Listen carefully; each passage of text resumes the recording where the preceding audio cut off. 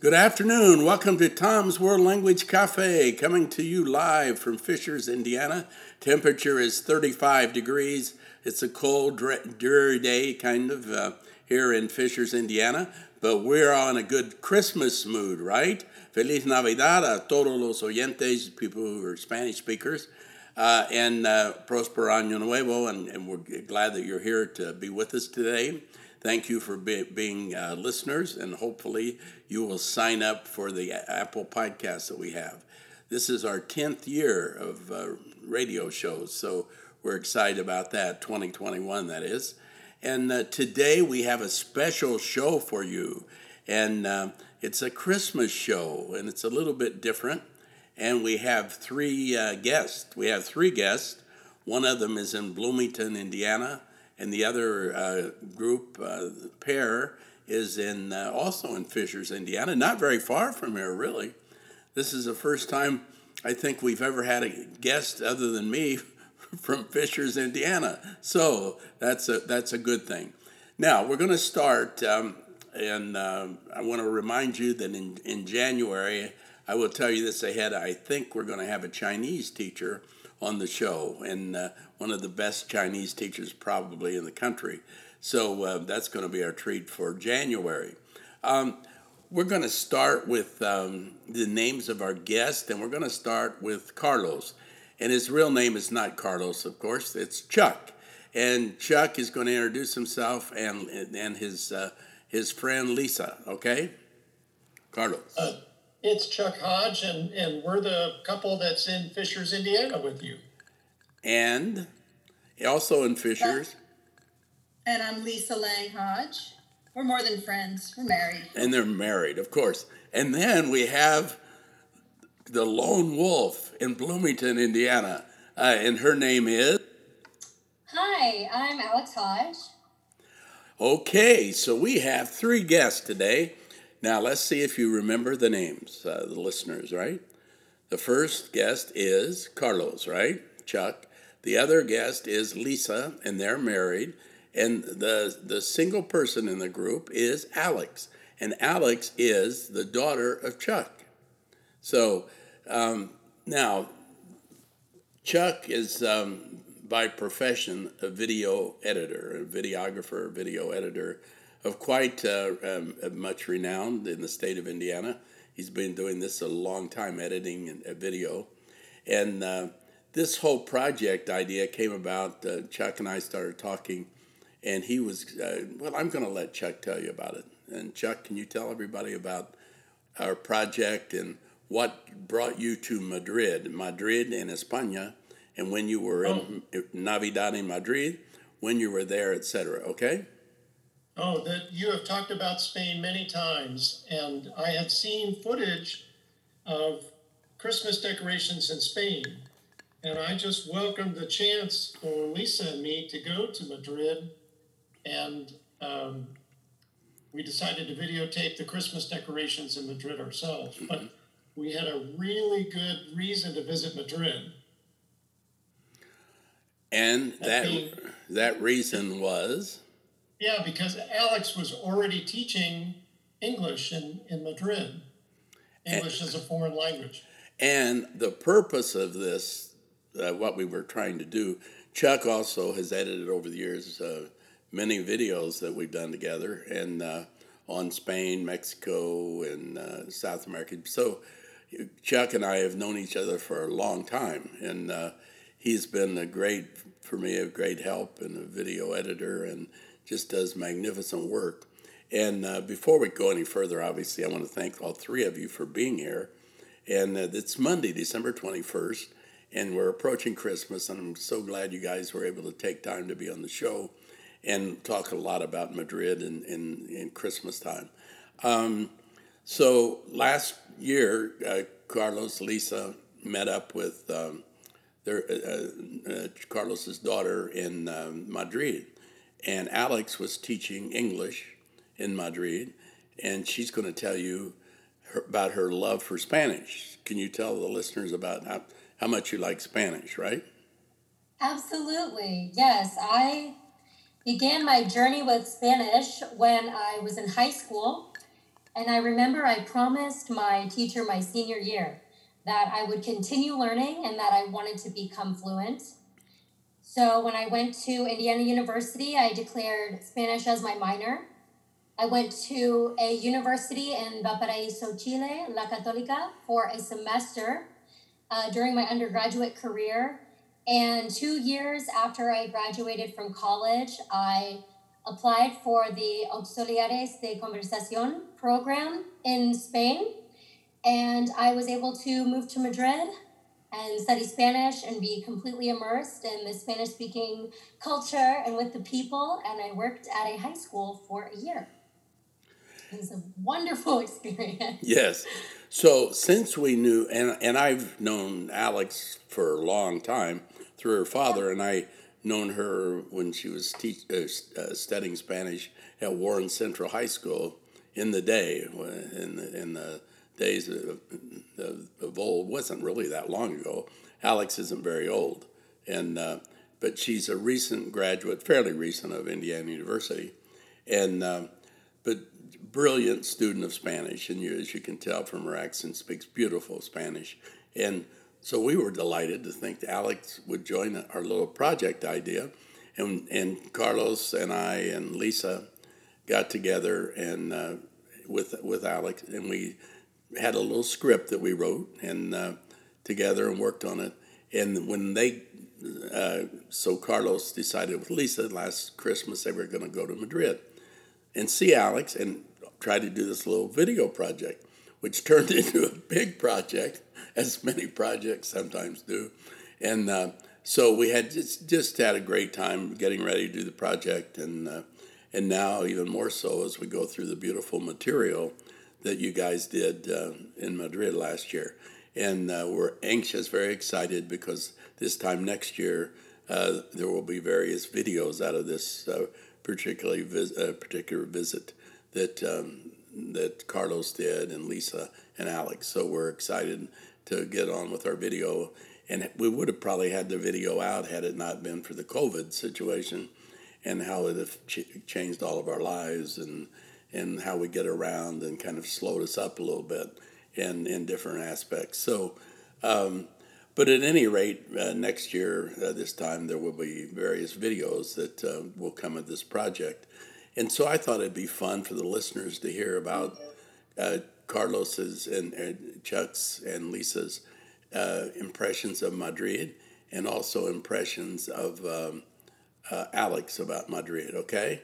So we're going to start, and you guys, Carlos, why don't you give us an idea what happened when you got to the airport in Madrid, Barajas there, when you came into the airport, and what day was it? It was early December, right? Somewhere in the first week. It was about December 11th. 11th, yeah, okay. December 10th or 11th. Okay.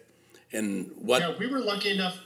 We stayed a little over than 2 weeks, and we literally spent Christmas with Alex and her roommates. So what a magical time to visit Spain, and I'm not sure a lot of people think of that.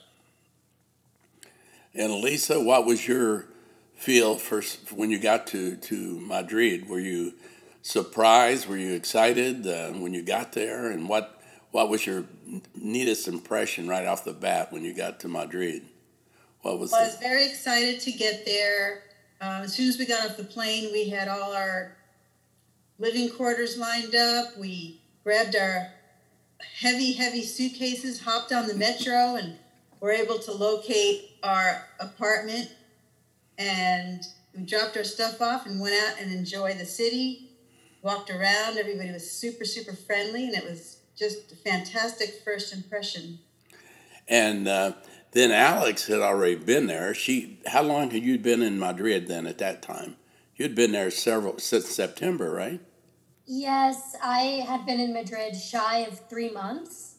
I was just about 2 months into teaching there, so I still felt very fresh. Things were still very new for me. So when you were in Madrid, right at the beginning, what surprised you about Madrid? Were you surprised the difference in the language versus having been in Chile? And then you got into Madrid with the Castilian Spanish and the dice and ace and all of those things. Was that easy to get used to in the vosotros and some of the vocabulario, right? It's different. And did you like the way orange juice is said there instead of jugo? What they say, Zumo. zumo, yes, They say zumo. yes, and so. But what was your feel for the Spanish? Did you find it a challenge to get into the groove with it for a while?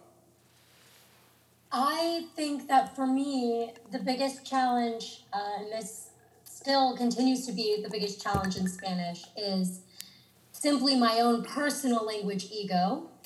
And so I think once I became more comfortable in myself and more confident, I actually had quite a fluid time catching on to the theta and their accent. It became really endearing for me to hear. Mm-hmm. And I became pretty familiar with their slang. And I think what really helped me was working with high school students specifically, because they will rapid fire talk to you and you have to get in the mindset right there with them. So I was actually able to understand the vosotros form pretty quickly. And I think what helped is actually in Chile, they use a vosification of the two form. Right, exactly. Como estai? How are you? So I think I already had a little bit of that in my Spanish background. So I was ready to just hop on board with it because you have to adapt. Exactly. So, what were your feelings about your dad coming to visit, and with Lisa, your two guests there? Was that an interesting situation? Were you excited? I was absolutely excited, but I think also I felt a little nervous to be a hostess in a foreign country, to be working still at my new job, and to also be doing this side project. So I remember there were moments where I did feel a little bit overwhelmed, but I think that all in all, it was a lot of positive growth. And I think that we all created some really special memories together too. I will never forget the day that Dad and I were able to go to Plaza del Sol and do the interviews for the video. I had a really difficult time breaking out of my comfort zone and talking to strangers. And as soon as I did, we took off and we talked to everybody. And I think it was a really proud day for both of us. So, yeah, that is so invigorating and so intellectually rewarding when you actually communicate with the natives, the nativos, and where you don't know them. And nobody knows it's a challenge and difficult. It's very difficult. And Chuck, your dad may have told you that's kind of how I spent my whole career in the summers, is doing that, interviewing. And I started back in 1986, I think it was. And I started in Madrid doing projects. And that was part of the deal. We always were trying to interview. And as you saw there, though, you really get a feel for the people. And you get to know the people, and you see how friendly they are when you try to interview them. But and they appreciate that, and it's a whole different game when you don't know them, right? It's like, are they going to talk? And some don't. Some people, say no, but most of them will want to talk, and they get a kick out of it. It's a fun situation for them. But our summer programs that we have, that's part of our program, where the teachers go out and interview the people in the streets, and they have to gather information and pick up realia and stuff like that. But it's very, very important that it's good because you build your confidence up. Because when you can speak to somebody you don't know, and be understood, that's really good. That's really, really good. And it's easy to talk when you're in a family, right? Or you're in where you're working, right? But when you get out in the street and you're having to manipulate, that's a challenge. That can be a challenge. So, Carlos, what were your thoughts about Madrid at Christmas time? What about the climate and things? How did the people dress at Christmas time in Madrid? It was such a nice thought for us because there was a slightly warmer weather. So most of the time we could put on just a jacket or a sweater and a jacket. And the natives wore a variety of lightweight coats. Some of them were not wearing coats at all. I mean, it was just there was a little bit of a chill in the air. Now, Lisa, were the days, there wasn't a lot of daylight, right? Daylight hours. What time did it get dark? Actually, I think it got dark maybe around 5-ish, 5:30-ish, somewhere in there. But we layered up on our coats and hats and gloves, and we were out probably like some days 12 hours a day walking all day. Like we clocked some days way more than 10 miles a day. Walking. And Did you think that, remember when I mentioned in Madrid you walk and you rest yes. and you drink and eat a little bit, then you walk, you rest and drink and eat a bit. And it's kind of like that's how you survive in Madrid, right? It's such a beautiful city and it's so social, right? I mean, you get up and you start walking and then you'll sit down, you'll walk for 2 or 3 miles, and then you sit down, then you get up and you walk another 2 or 3 miles, and before you know it, you've walked, as you said, 10 miles a day. And it's not hard to do that in Madrid. For the people listening who've not been to Madrid, please visit there soon because it's a great place to visit. And as you know, in the COVID situation, Madrid has really been hit hard with that. But they are getting in the process of getting the vaccine in Spain as well as in many places in the world. So hopefully this summer everybody will be able to get back to normal. Alex, so you're in Madrid. You're living in what neighborhood? You live close to the Puerta del Sol, right?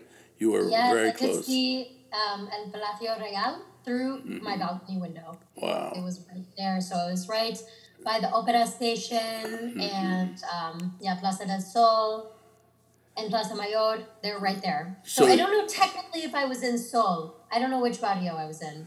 No, it sounds like you were more over by Opera, right? Opera? Yeah. Yeah. Yes. Yeah, it was right there. Yeah. So what was the name of the restaurant? There was a really nice restaurant, great, famous, it was kind of like a bar restaurant, and it was over there in Opera. I can't remember what the name of it was. It was all glass. Do you remember that one? Pretty much all glass? Yeah, kind of glass. It's right across from the Palacio Real, on that the main street there, but on the other side.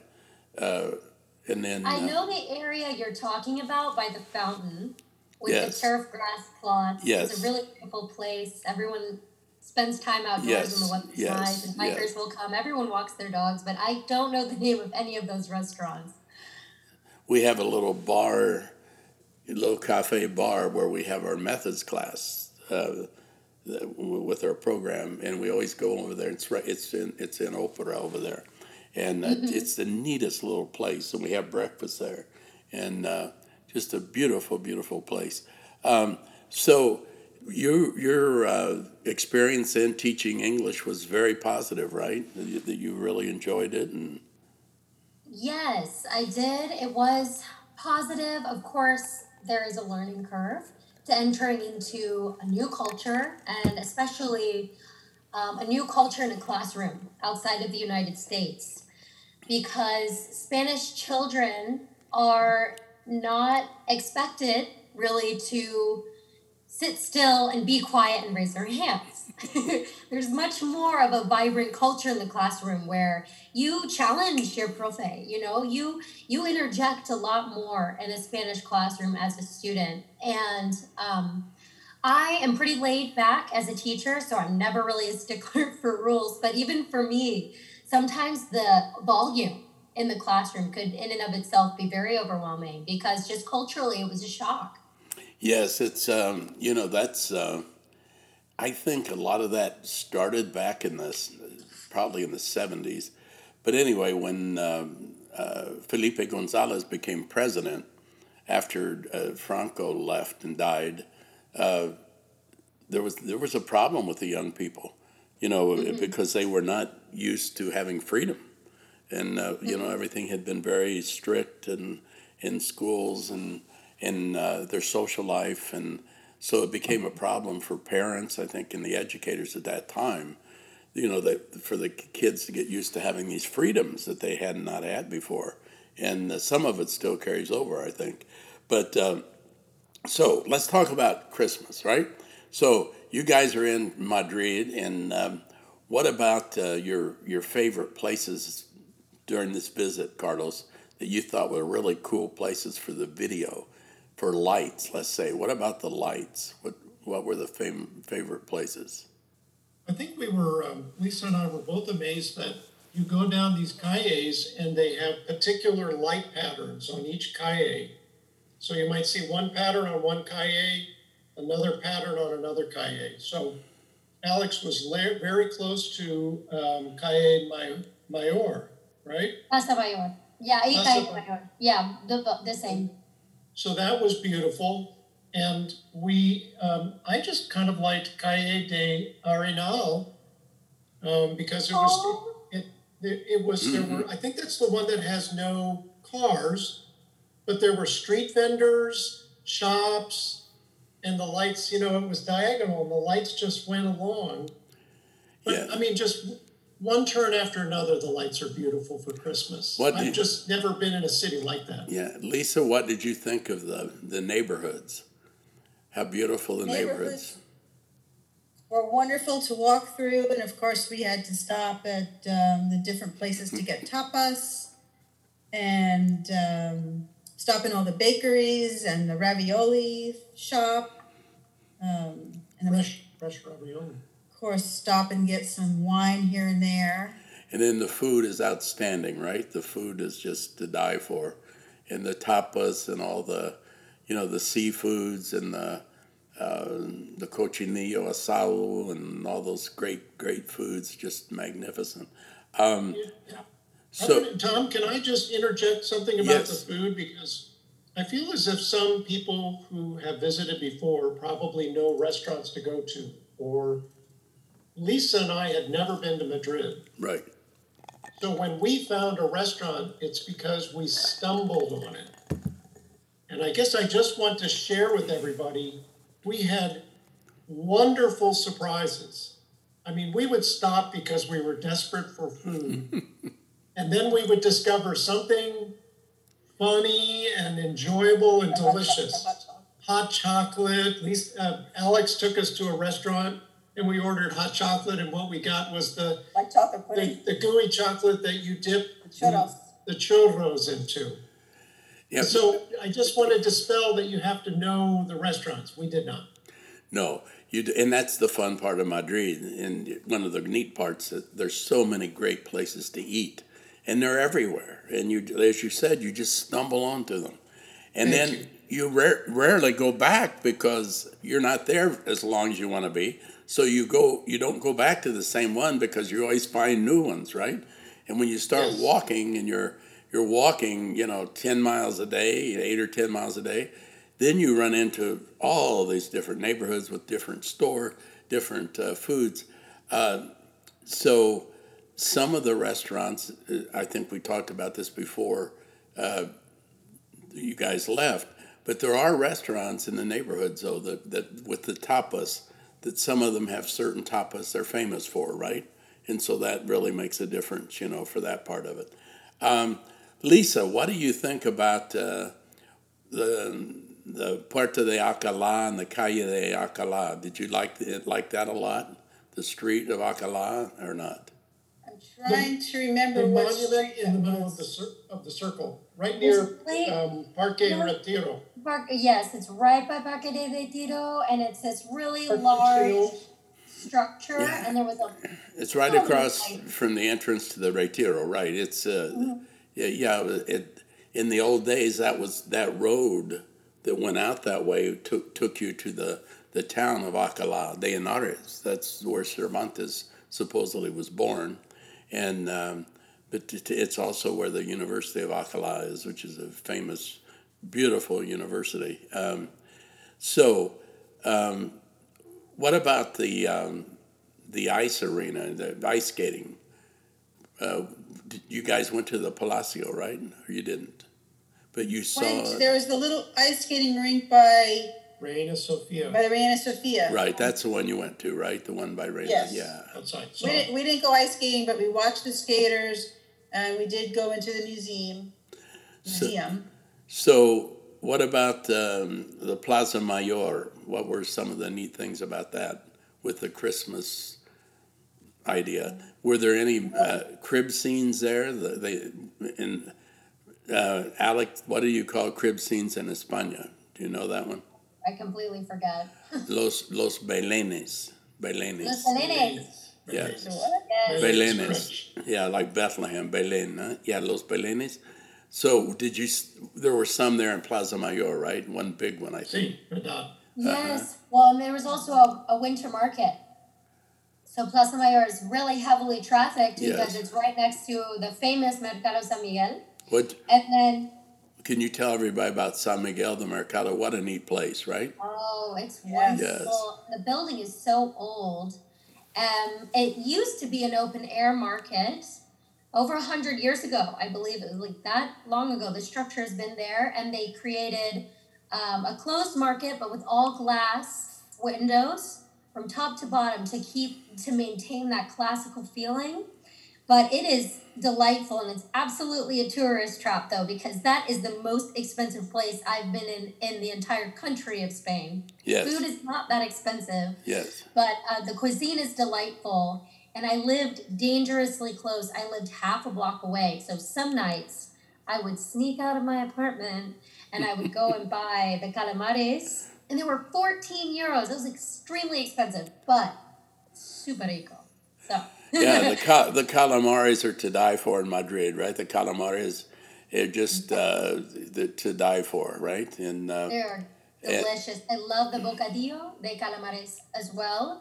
And there's a really famous bocadillo shop that was just right on one of those corners when you walk through a little tunnel headed into Plaza Mayor. There's like super famous restaurant. Can you tell everybody what the calamares and bocadillos are? Because some listeners don't know Spanish, right? So yes. So the bocadillo is simply a sandwich, and it's made out of what I guess would be sort of like a traditional French bread in a way.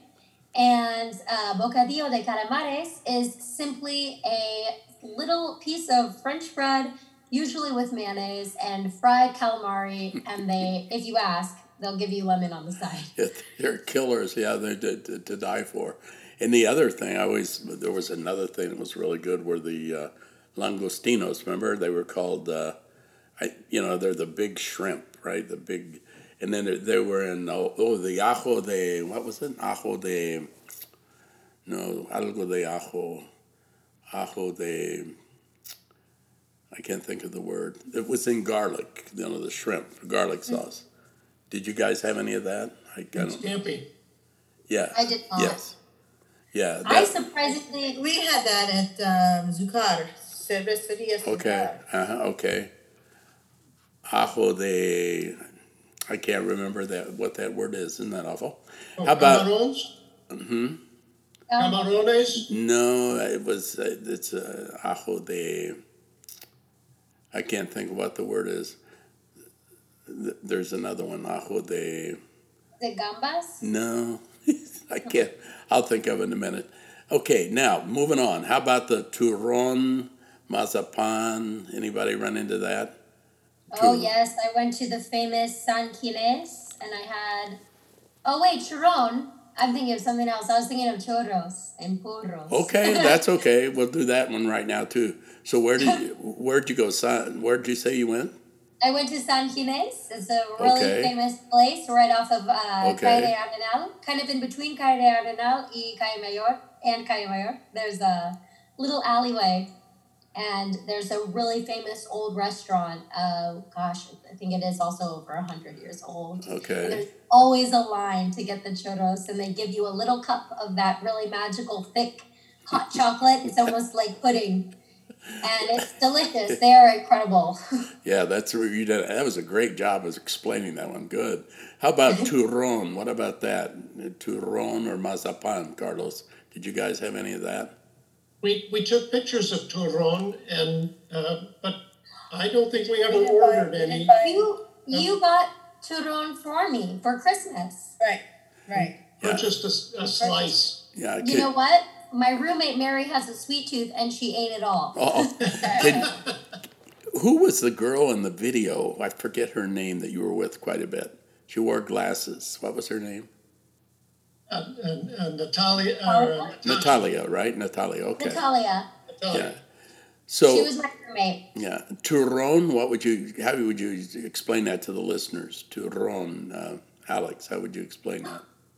If I remember correctly, because this was a year ago, and I think I only had a bite, but it was somewhat of a chocolatey treat. But the texture of it is sort of difficult to describe, almost like it had like a malt taste. Yes. So it's tasty. I find it really difficult to describe though. It's not as thick as a fudge, and it has a little bit of a crunch. Mm-hmm. Now I know you guys you went to Toledo, right? And there did you run in did you come upon any mazapan in Toledo or not? I did not. We did not buy any marzipan or chocolate. Okay. Which is surprising. I love marzipan. Now We did have some pastries, and what's nice there, when you buy any dessert or treat or chocolates, they wrap it up like a little present and put a ribbon on it, which was wonderful. Was that in Toledo or in Madrid as well? Toledo and Madrid. both Did you- places. Both places. We got treats in every place. Yes. But yeah. So, back to this, we're going to talk a little bit about the Puerta del Sol. There was a nice tree there, right? In the video, I recall they had a fairly big tree. It was lit up and Yes. sold. Oh, the Christmas tree. Yes, and then Yes. and then the oso, right? The oso was there. Yes. Alex, can you explain about the oso, what that stood for years ago? You know, I knew that the oso, the bear, was famous, and it is this like large, I don't think it's copper, but maybe brass statue with a bear holding up the tree. And oso y el madroño. The tree was a madroño, right? And that was the name of the tree.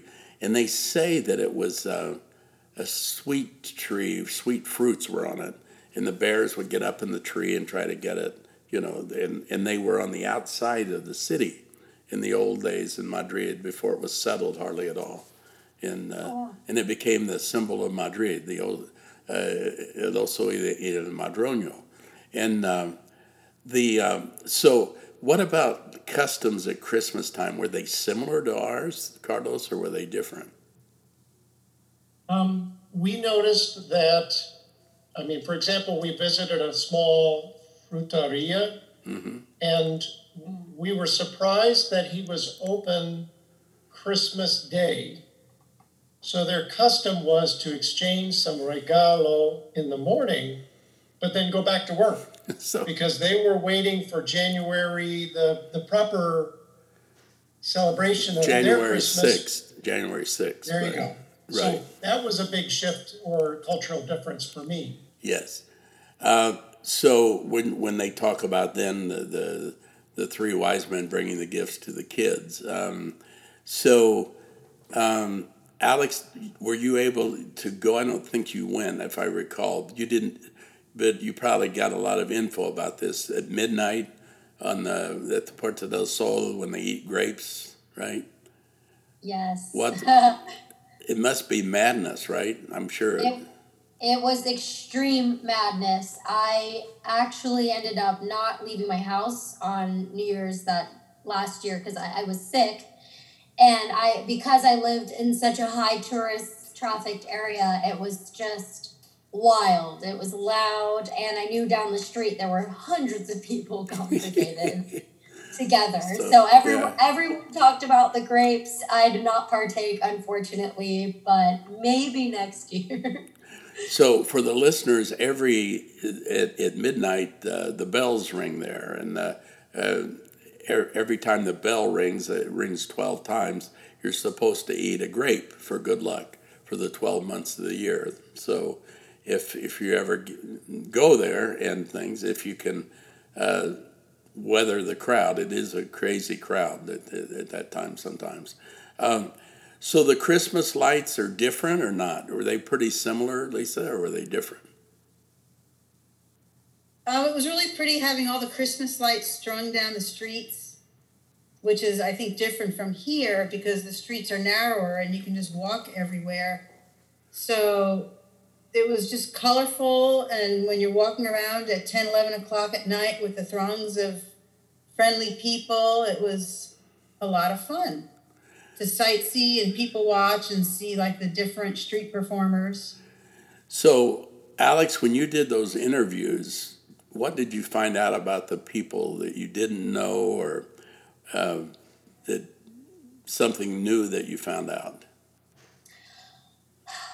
Well, goodness, it was quite a long time ago. I was surprised, but then again, not so much, because Madrid is such a cosmopolitan, but a lot of people were from outside of the country, but still Spanish speaking. So many people were tourists just coming to visit. From Spain, right? I noticed that in your interviews. There were a lot of people from little towns in Spain who had come to Madrid, the capital, and they were there to visit. Yeah, that was interesting. I was surprised at it, but a lot of local, Spanish towns that came to the big city, I guess. What else did you notice? Were you surprised at how easy it was to talk to them most of the time? It wasn't terrible. I was. Yes. I was surprised by how friendly they were and how actually excited a lot of them were that I was speaking to them in Spanish. Like, I think that oftentimes, unfortunately, people from the United States have a very bad reputation, and it's really unexpected for them when they find out that we speak Spanish. I've often been mistaken for being German.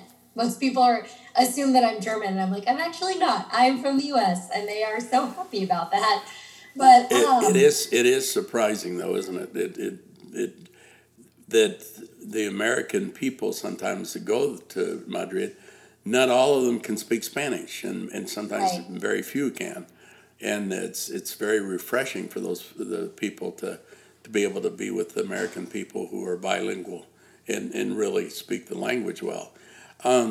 So back to this Christmas idea of are there any Christmas customs, Alex, that you picked up on while you were there?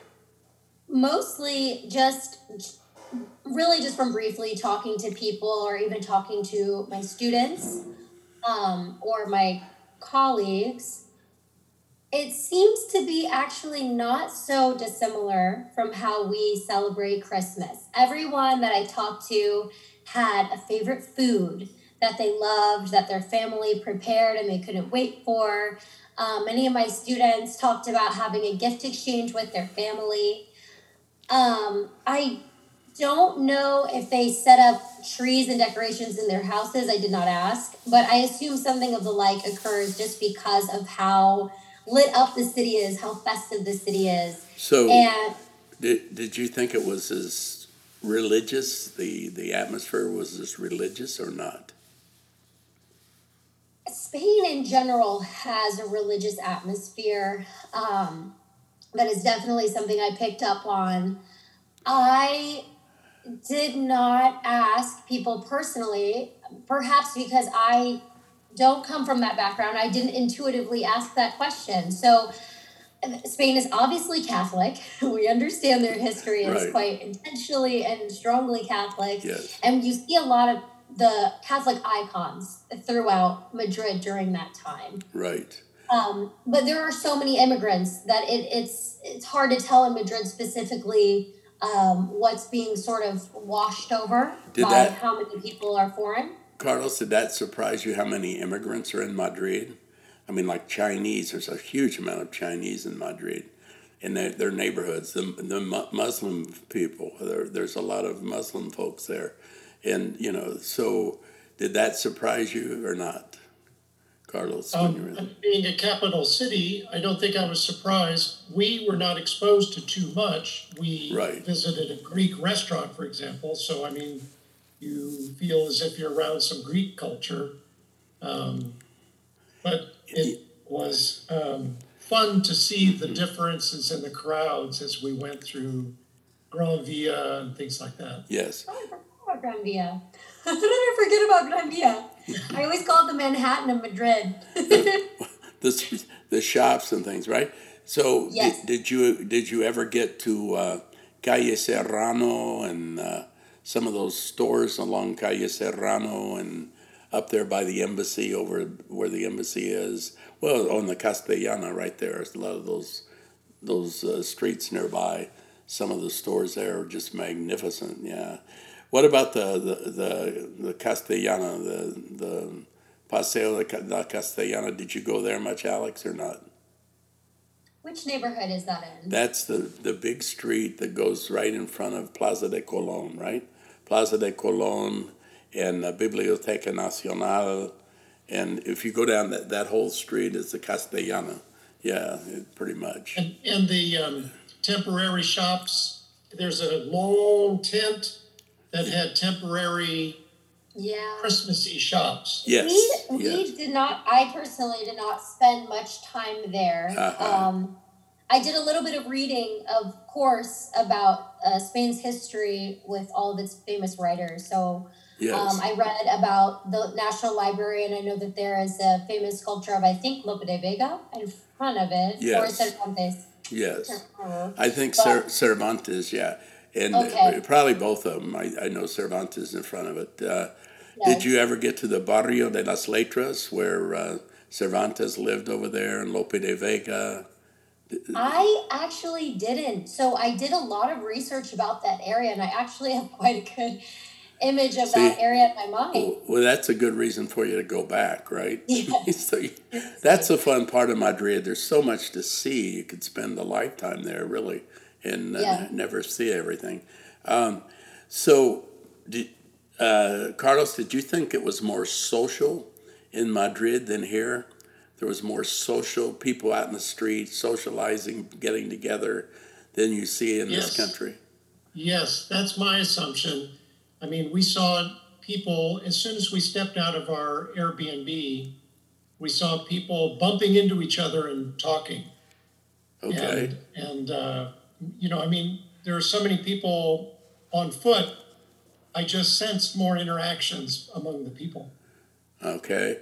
So you're over there, you guys are doing the video and observing, watching, visiting, being a tourist, being a videographer.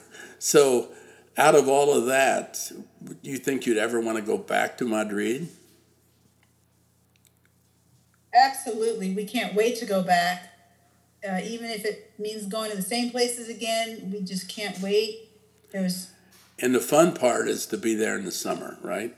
I mean, that it's everything is open and everybody's out in the street, and they always say in Madrid that hardly anybody ever sleeps in the summertime, and they're out and about. It's just beautiful time to be there.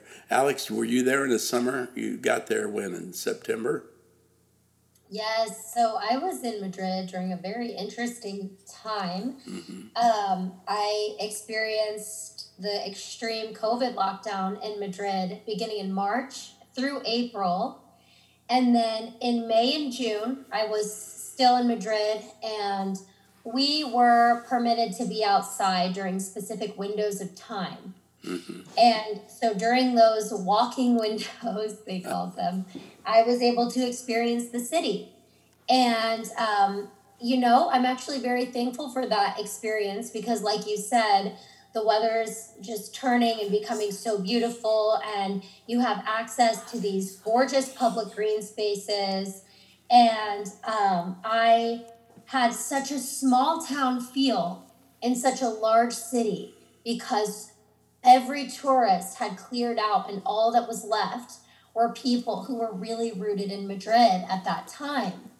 And so I became friends with the local shop owners, and I started recognizing people on the streets, and I took a beautiful strolls through their immaculate rose gardens and got to know the Riverwalk. And it is just such an intimate and beautiful place.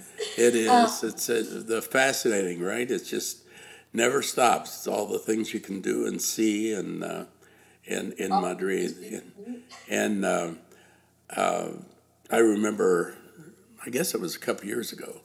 Uh, Jill and I, my wife Jill, we were in Madrid, and we were. I was there with my summer program, but I was doing this project on the side about Gustavo Becker, the famous poet, one of the great poets of all time in Spain. And there was a park where they celebrated Gustavo Becker. I didn't even know it was there. And I'd probably been to Madrid many, many times over the years, probably 30 times, 25, 30 times. And so I didn't, and we had to find this park, and it was really isolated. And we started walking. It was hot. This summer it really gets hot in Madrid, especially in July. It's the end of July. It's about 105 degrees. We're walking down the street, and hoping that we run into a tree, the shade tree. There's quite a few around. This area was wide open, kind of. But we found the park and this beautiful statue of Gustavo Becker. Who would have thought, right? And because he was in the Barrio de las Letras as well, and he spent quite a bit of time. He actually got married in the church there in San Sebastián. Gustavo Becker did, yeah, in the Barrio de las Letras. But at any rate, of all the things that you did in Madrid, what was the most fun thing you did, Carlos, that you liked the best? Gosh, I tried we like any child should, we enjoyed stopping and listening to Cortalandia outside of Corte Inglés. I think we enjoyed being at Parque Retiro with Alex and her friend. It's such a huge park. Yeah, beautiful park, right? Yeah, I'm so glad that we got there. And also our little meals that we found that I mentioned earlier. Those, we just keep talking about those and can't wait to get back. Lisa, what about you? What was your favorite thing? Well, one day when Chuck and Alex were videoing all day, I hopped on the metro and went to the Bull Ring and had a fabulous, fabulous tour of the Bull Ring, which was amazing. Yeah, that's another it. fun thing. That's at Ventas, right? Ventas, the Bull Arena there. Just fascinating place. A lot of history there, right? Just tremendous amount of history. Hemingway used to go there a lot and see the bullfights, and they actually have a place where he used to sit in the Bull Arena. You can sit. I think it's Palco 12 or something in the arena where he used to go to the bullfights. So were you surprised at all the fun things there were to do in Madrid, Lisa? I think so, because we went tango dancing one night and everybody was so friendly there. And a glass of vino was only like €2, so what's not to like about that? Yeah, the vino is cheaper than the Coca-Cola, right? Yes, yes. And then you get one of those little Cokes, right? And they're like $7, right. $5. Well, euros are about €5, €3 or €5. And wine is very inexpensive there. And Alex, what about you? What was your favorite thing of the whole time you were there? Oh, I have a few. So, my number one favorite thing to do in any new city is to walk around and to familiarize myself with the streets. So, one of my favorite things to do in Madrid was to simply take an evening walk throughout my neighborhood, because you have these classical cobblestone roads and beautiful buildings that are like light pink and salmon colored or blue or sandy yellow, and it was just magical every time. I ran into some new landmark and learned a new piece of history every time I went for a walk. So I absolutely adored that. And I am a really big Hemingway buff. So I think stringing together a lot of the landmarks in history that he integrated into a lot of his novels, like For Whom the Bell Tolled or The Sun Also Rises, just learning about those streets and places he actually went, like Bottines, the oldest restaurant in the world, where he ended the final scene of The Sun Also Rises.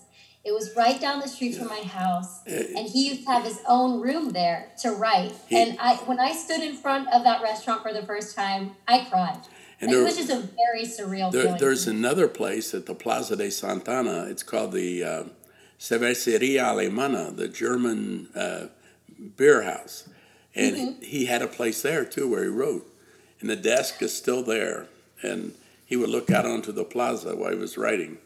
And now, just if you like Hemingway, you should go to Cuba as well, because Havana, Cuba, Hemingway was incredibly popular in Cuba. So there's a place in Cuba, in Havana, where he stayed, Ambos Mundos. It's a famous hotel in Havana where Hemingway stayed. And he would go down, and he drank quite a bit, as you'll recall.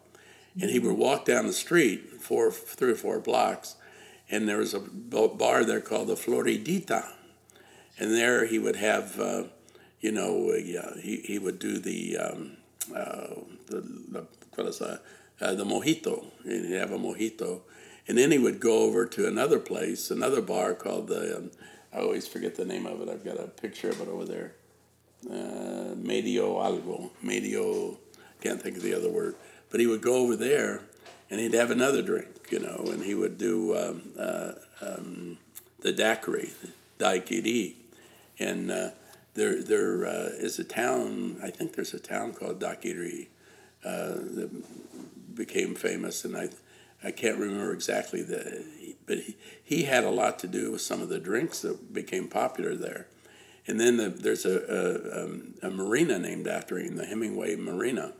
And there's all kind. He had a house in Havana where he lived, and it's now a museum. And but he did a lot. He did The Old Man and the Sea, in when he was in Cuba, and and there's a town in Chicago. I mean, a place in Chicago. Do you know about that place? Where he went to high school up there in Oak Park, Chicago. Oak Park. I thought it was in Michigan. No, he graduated from Oak Park High School in Chicago. And they used to have a running of the bulls in his honor there. And they would, instead of bulls, they had bicycles. And they put horns on the bicycles. So, yes. So anyway, Hemingway's, he's a great writer. He did a lot for Spain. He always... The Sun Also Rises, Death in the Afternoon, about the bullfights, and For Whom the Bell Tolls, and then he did the things in Cuba. And it was interesting, the connection between Cuba and Madrid, in Spain for Hemingway.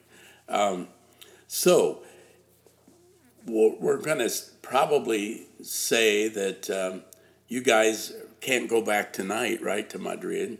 I don't guess we can't get there yet, right? We're still quarantined, right? Right. We can't leave the country yet. So, but we do have to get this video done. So I've got to get rolling here. And so we'll certainly have it done well before next Christmas. And hopefully that some of you listeners will be able to see the video. And videos probably plural, because there's a lot of great footage that Carlos did.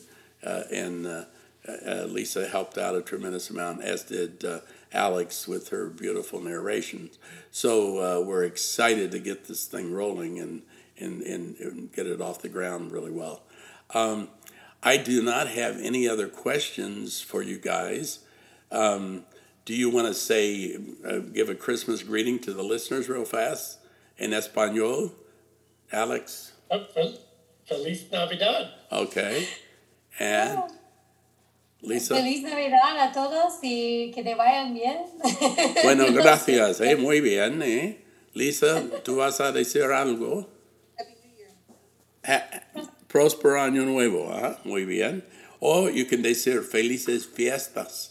Felices fiestas también is happy holidays, right? And for the oyentes out there, felices fiestas a todos ustedes. and a vosotros también.